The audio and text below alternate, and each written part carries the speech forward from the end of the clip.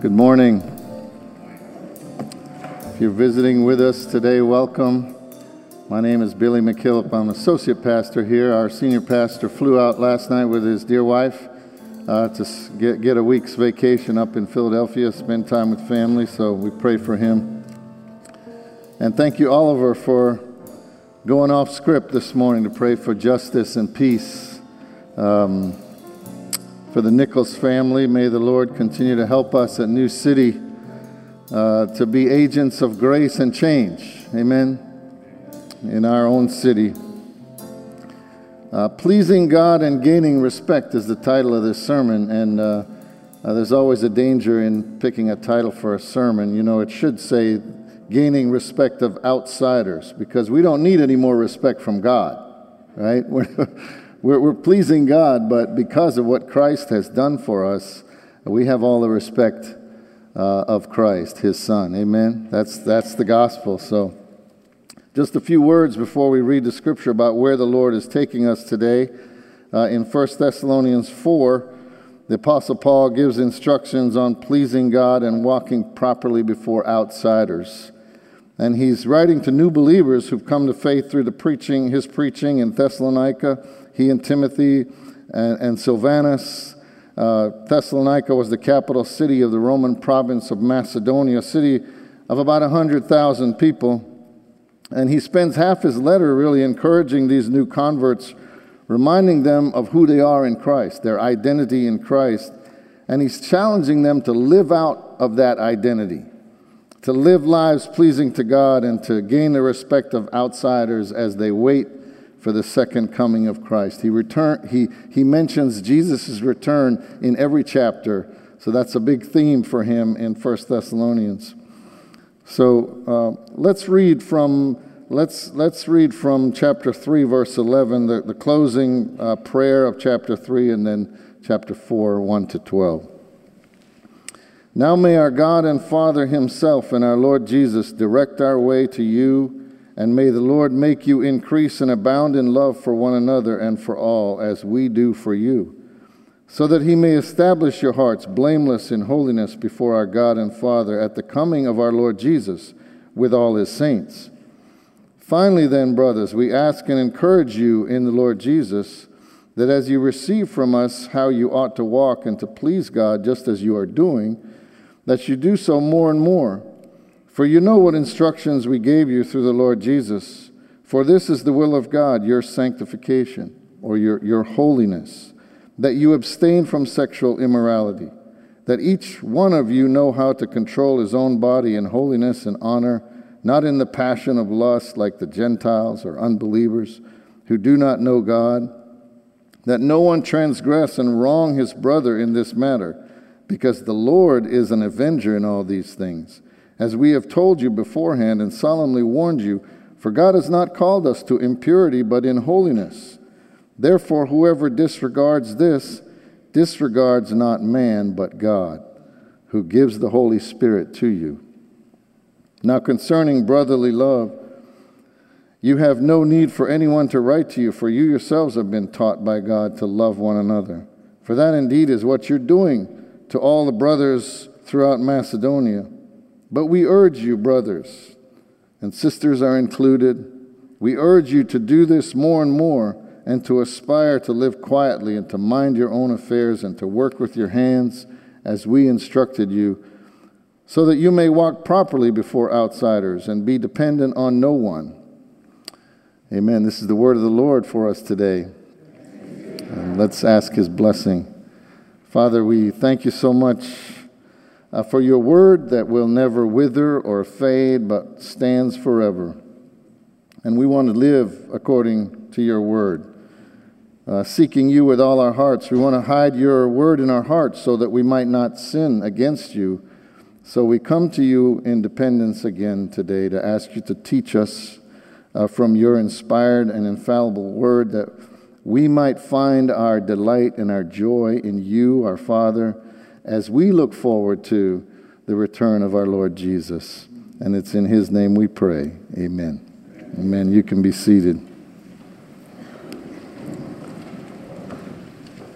So several years ago now, my wife Sherry and I, along with another elder and his wife, Juan and Sylvia Ladone from our church in Miami, attended a Desiring God conference in Minneapolis, and the title of the conference was Sex and the Supremacy of Christ.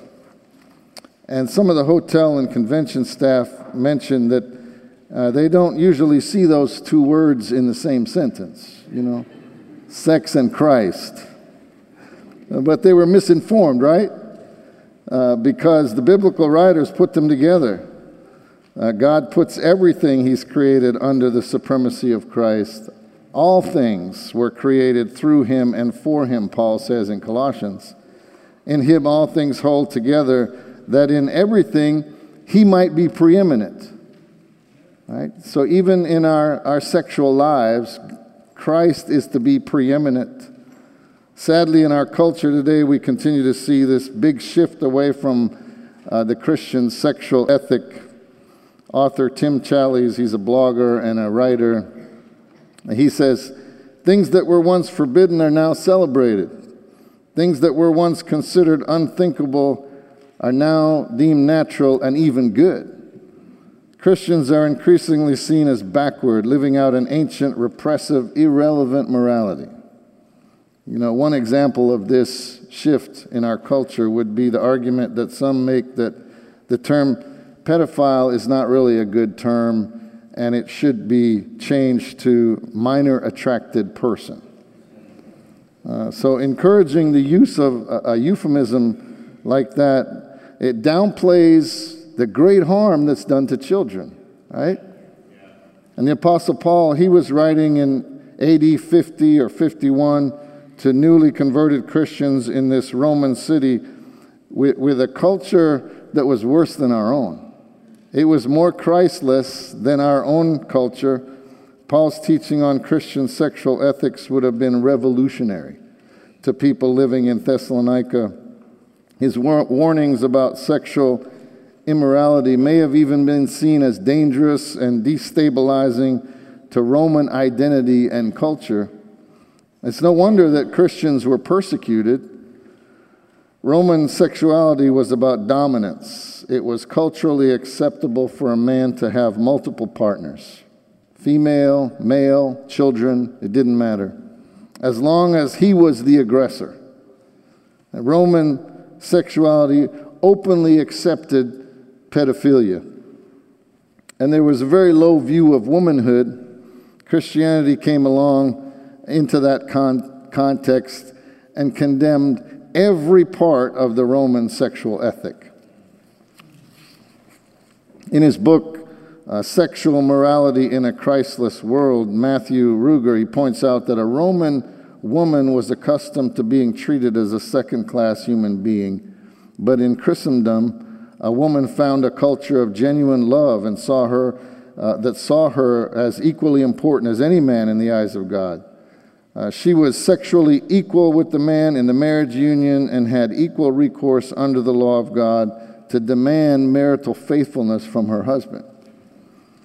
And Paul is aware that sexual sin and struggles were not just outside this newly established church, but those inside the church were battling sexual immorality as well. And we should acknowledge, right, that whatever sin we see displayed by those who are outside of God's grace, we can also see those displayed by those who are saved by God's grace.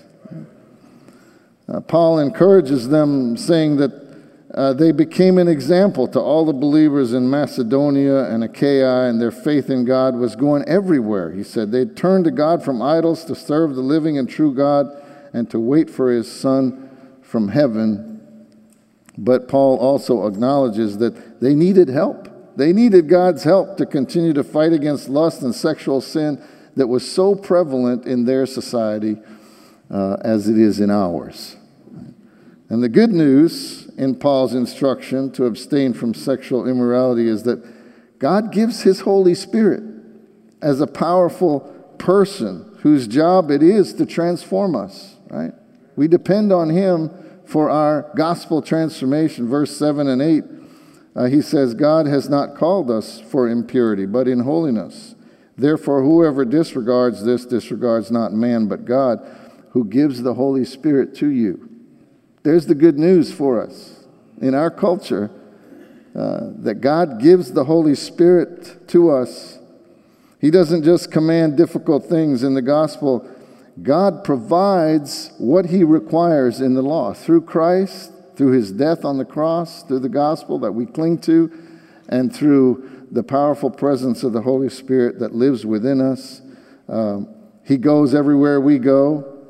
That person, God's Holy Spirit, raised Jesus from the dead. I mean, how much more power do we need than the power of the Holy Spirit who raised Christ from the dead and who applies the Scripture to individual hearts and minds? In fact, he's at work right now. He's at work this morning as we were singing these songs of praise to honor God, and as we listen to the preaching of the Word, and as we fellowship with one another, even if you serve in the nursery, right? God's Holy Spirit is there sanctifying us in an ongoing way to make us more and more like Christ.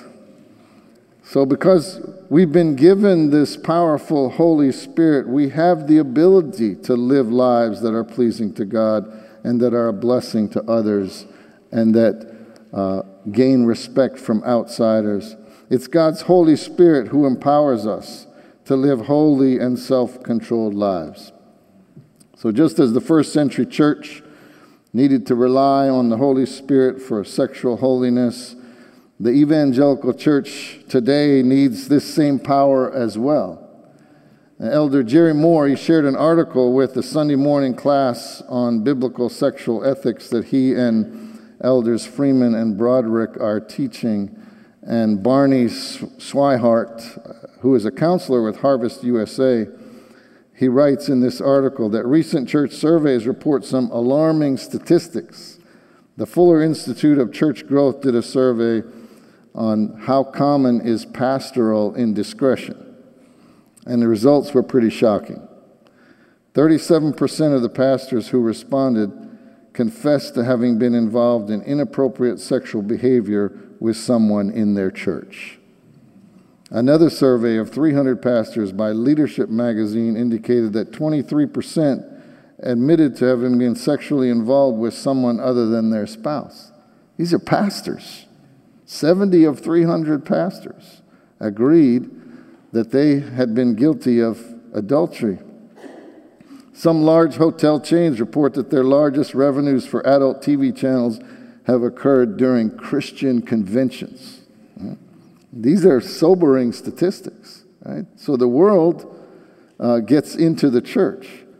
The sin that is so prevalent by those who don't have the grace of God in Christ are also a temptation and a struggle for those who are saved by grace. Swihart says, "My worry is that if this high rate of moral failure exists with Christian leaders, what's going on in the lives of quote-unquote average, respectable-looking men and women sitting in church pews?" He says, "My concern is that if struggles with sexual sin are this serious in the lives of men and women in our churches, then what is to be the church's response to this? Can we say that churches are safe places for the sexual struggler to open up about their sin so as to seek spiritual help and restoration?" So we all need Paul's reminder in this passage that this is the will of God. This is the will of God for your sanctification, for your holiness, that we abstain from sexual immorality. And our churches need to be safe or safer places, right, to be able to talk about sexual temptation and struggles. And Harvest USA is a wonderful, biblically faithful resource for us. We've had biblical support groups in the past at New City, and we need to pray that the Lord will raise them up again, that God will call some to lead these groups, to look through these great resources that are available to us through Harvest USA and other organizations. We need less judgmentalism in our churches towards sexual sin and more mercy, right? Recognizing that sexual holiness, like any other area, it's a work of God's grace. We have to depend upon the grace of God and the Holy Spirit in us. In this area, Paul Tripp says, Sanctification is not human effort. Sanctification is God's grace working through everyday means to do what I would be unable to do for myself. That's transforming me from what I now am into his likeness. Amen? That's the good news, that holiness is a work of God's grace in us. As we've been shown mercy, so we as Christians need to show mercy. If any of us experiences freedom from sexual struggles or any other idol, it's only because of God's grace and his Holy Spirit that's helped us to live pleasing to God in this area. This is one of the reasons for this current class on biblical sexuality, that we would learn together to keep watch over ourselves, at the same time to help those among us that are struggling, as Paul was encouraging these new believers who were struggling with temptation. You know, have we addressed this need perfectly as leaders of New City? Well, no. We need to pray for more of God's grace and power, for more equipping and support and care and teaching. Shame is not a good motivator for change, right? We can write that down. Shame is not a good motivator for long-term change. Believing the gospel is a much greater motivator, and living out our grace-given identity in the power of God's Holy Spirit, that's a much better strategy. Okay? That's a gospel-centered strategy. Paul makes a connection between living holy lives and loving one another well. He emphasizes that to live a sexually immoral life is not just a sin unto oneself, but it's always a sin against another person. You know, in verse 6 of chapter 4, he says, "See that no one transgress and wrong his brother or his sister in this matter, because the Lord is an avenger in all these things, as we told you beforehand and solemnly warned you." You know, we know from David's, awful sin with Bathsheba and his confession from Psalm 51, that his sexual sin was not just against her and her husband Uriah, but it was against all of Israel. Right? He sinned against the people of Israel, but more importantly, he sinned against God. And in Psalm 51, he acknowledges, "Against you and you only have I sinned and done what is evil in your sight." You know, to be sexually immoral is to bring harm to another person. And Paul's warning is that God will avenge the wrong done to others who are created in God's image. You know, what if the elders of our church called a confession of sin meeting on a Sunday evening, and the theme was going to be ways in which we as leaders have failed at living self-controlled and holy lives in regard to sexual expression, right? All the elders lined up, testifying about ways that we have failed. That'd probably be the most well-attended Sunday evening service ever in the church. But if everyone was required to testify, if you all had to come and testify, we probably all have a story to tell. Right? We all have some story to tell in that area. You know, has anyone among us perfectly kept God's commandment to not commit adultery? The seventh commandment. Right? If we look at the larger catechism of our Westminster Confession, it's a wonderful document that really could be devotional. You can read through it because part of it, discusses what is this command? What is the seventh commandment? What is required in the seventh commandment? And what is prohibited in the seventh commandment? And it expands the list of behaviors, thoughts, and attitudes that are associated with adultery to include examples like all unnatural lusts, any unclean imagination, any unclean thought, purpose, or affection, all corrupt or filthy communications or listening thereunto. Think of movies or songs or other forms of entertainment that are pretty common. Right? It mentions songs, books, pictures, and all other provocations to uncleanness. So, okay. The Catechism helps us to see that we're all guilty. We're all guilty of breaking the seventh commandment.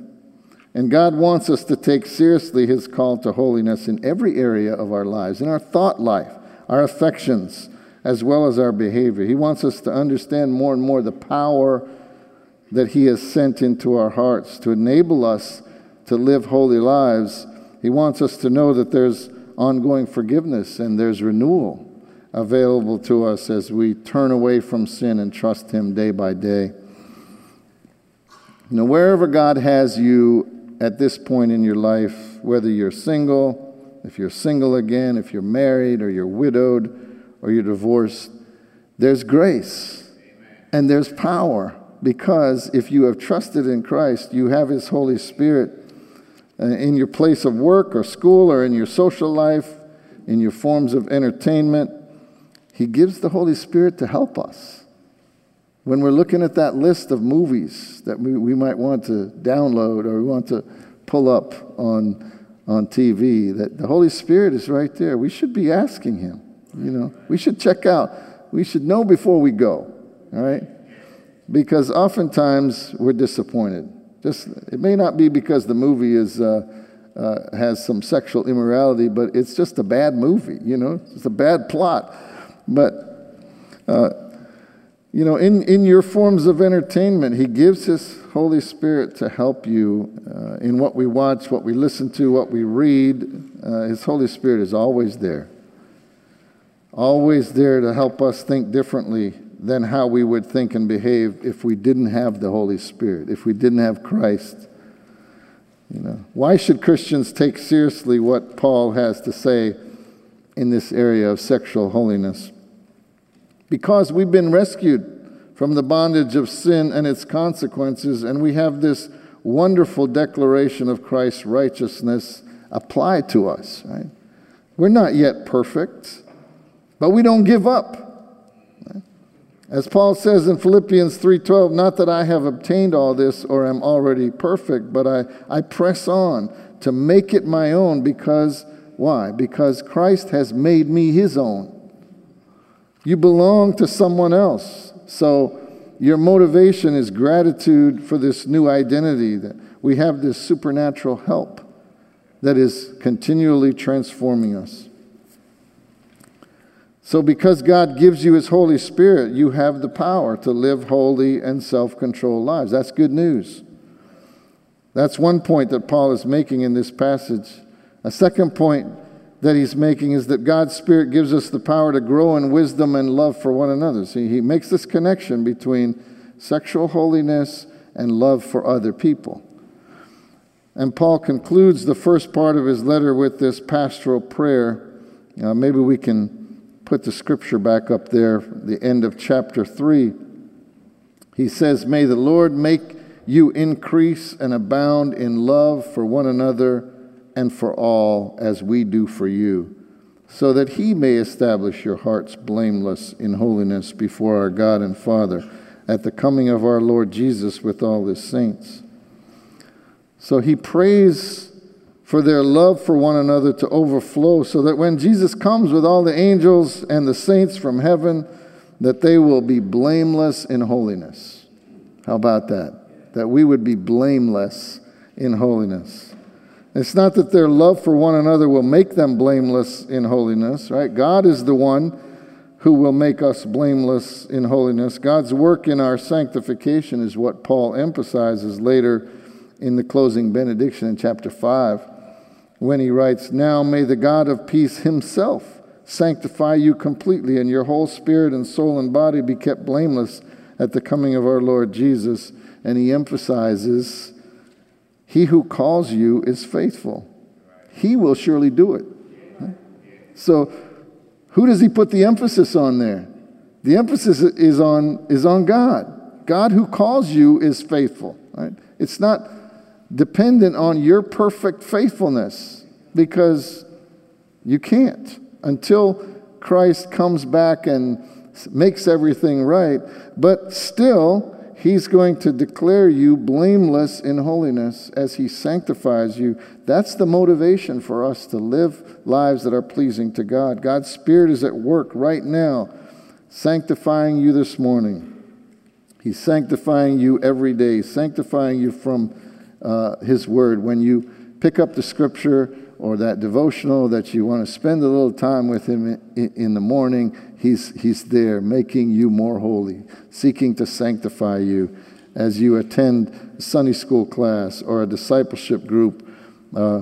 Whatever you do, however your service in the church, his Spirit is working in you as you love one another. Amen.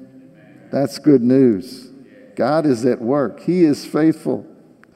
Paul says to the Thessalonian believers in verse 9, you yourselves have been taught by God to love one another, for indeed that is what you are doing to all the brothers through Macedonia. But he says, we urge you, brothers, to do this more and more. Paul was so encouraged by their love for one another that he wasn't sure he even needed to write to them about this. But he just wanted to urge them to do this more and more, to be a loving body, loving one another. He tells them they should aspire to live quietly and to mind their own affairs and to work with their hands as he and Timothy and Silvanus had instructed them to do. Verse 12, so they would walk properly before outsiders and be dependent on no one. He wants them to live peaceably with others rather than meddling in others' affairs. Live quietly and with honor, doing what they could to provide for themselves rather than being a burden on others. He wrote earlier about some Christians who were shamelessly exploiting the charity of others, wealthier Christians. When they were able to work themselves and provide help for others in need, they were overly dependent on others. And this would not have been seen as proper by outsiders in their Roman cultural context. Paul says if you can work and help provide for others who cannot work because of disability or illness, then that's what you should do. Right? So that you can experience the dignity of work and so that you can be a help to others.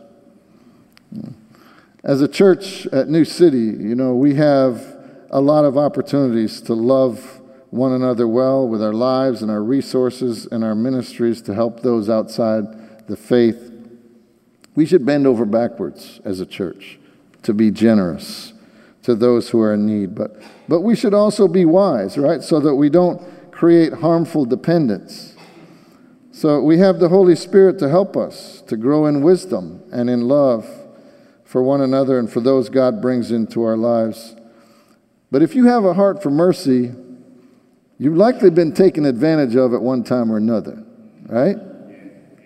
But that doesn't mean you shouldn't continue to show mercy, right? To neighbors in our community, our New City deacons have learned some things over the years and have developed some wise policies. For example, the deacons don't give cash. They don't give cash to folks. They want to help folks. They listen and pray with them. They trust people. But they seek to verify as much as possible to make sure that they're really helping and not harming. In Miami, we had an active diaconal care in our church at Pinelands, and we were blessed to be able to rent a home when we were there from a missionary family who was away for a couple of years, large home that had really a whole section, like a mother-in-law section of the home. And we had a mom and her 4 children move into that house with us for what we agreed would be a 2-week period just to help her make a transition. It turned into 6 months with her and her kids, but it was all good.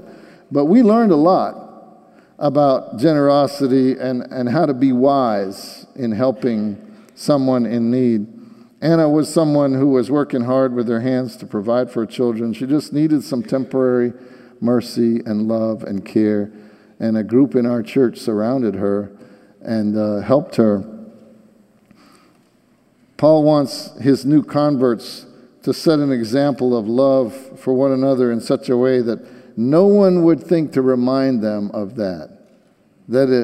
People would, he wants outsiders to point to Christians at New City as an example of what it means to love one another and meet the needs of those who God puts in our path.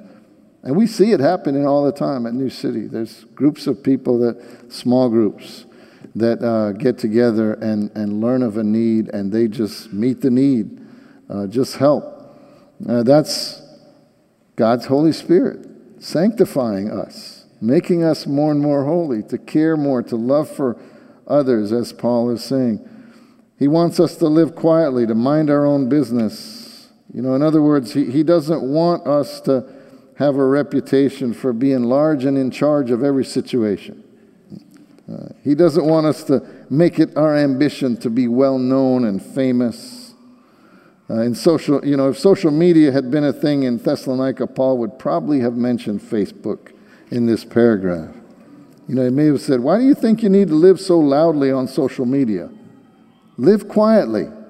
Is there really a need to argue theology and politics on social media, to share every opinion you have with the world? No, pay attention to more important affairs. Live quietly and peaceably. Paul's instruction here would certainly apply in the church as well, right? Christians, we should live quietly and mind our own affairs in the church. We shouldn't think that we have to know every tidbit of gossip in the church. The Baptist preacher Charles Spurgeon, he wrote about this to his ministerial students, and he said to them, "Don't allow certain busybodies in your church to bring you all the gossip of the place. Abhor those mischief-making, tattling handmaidens to strife.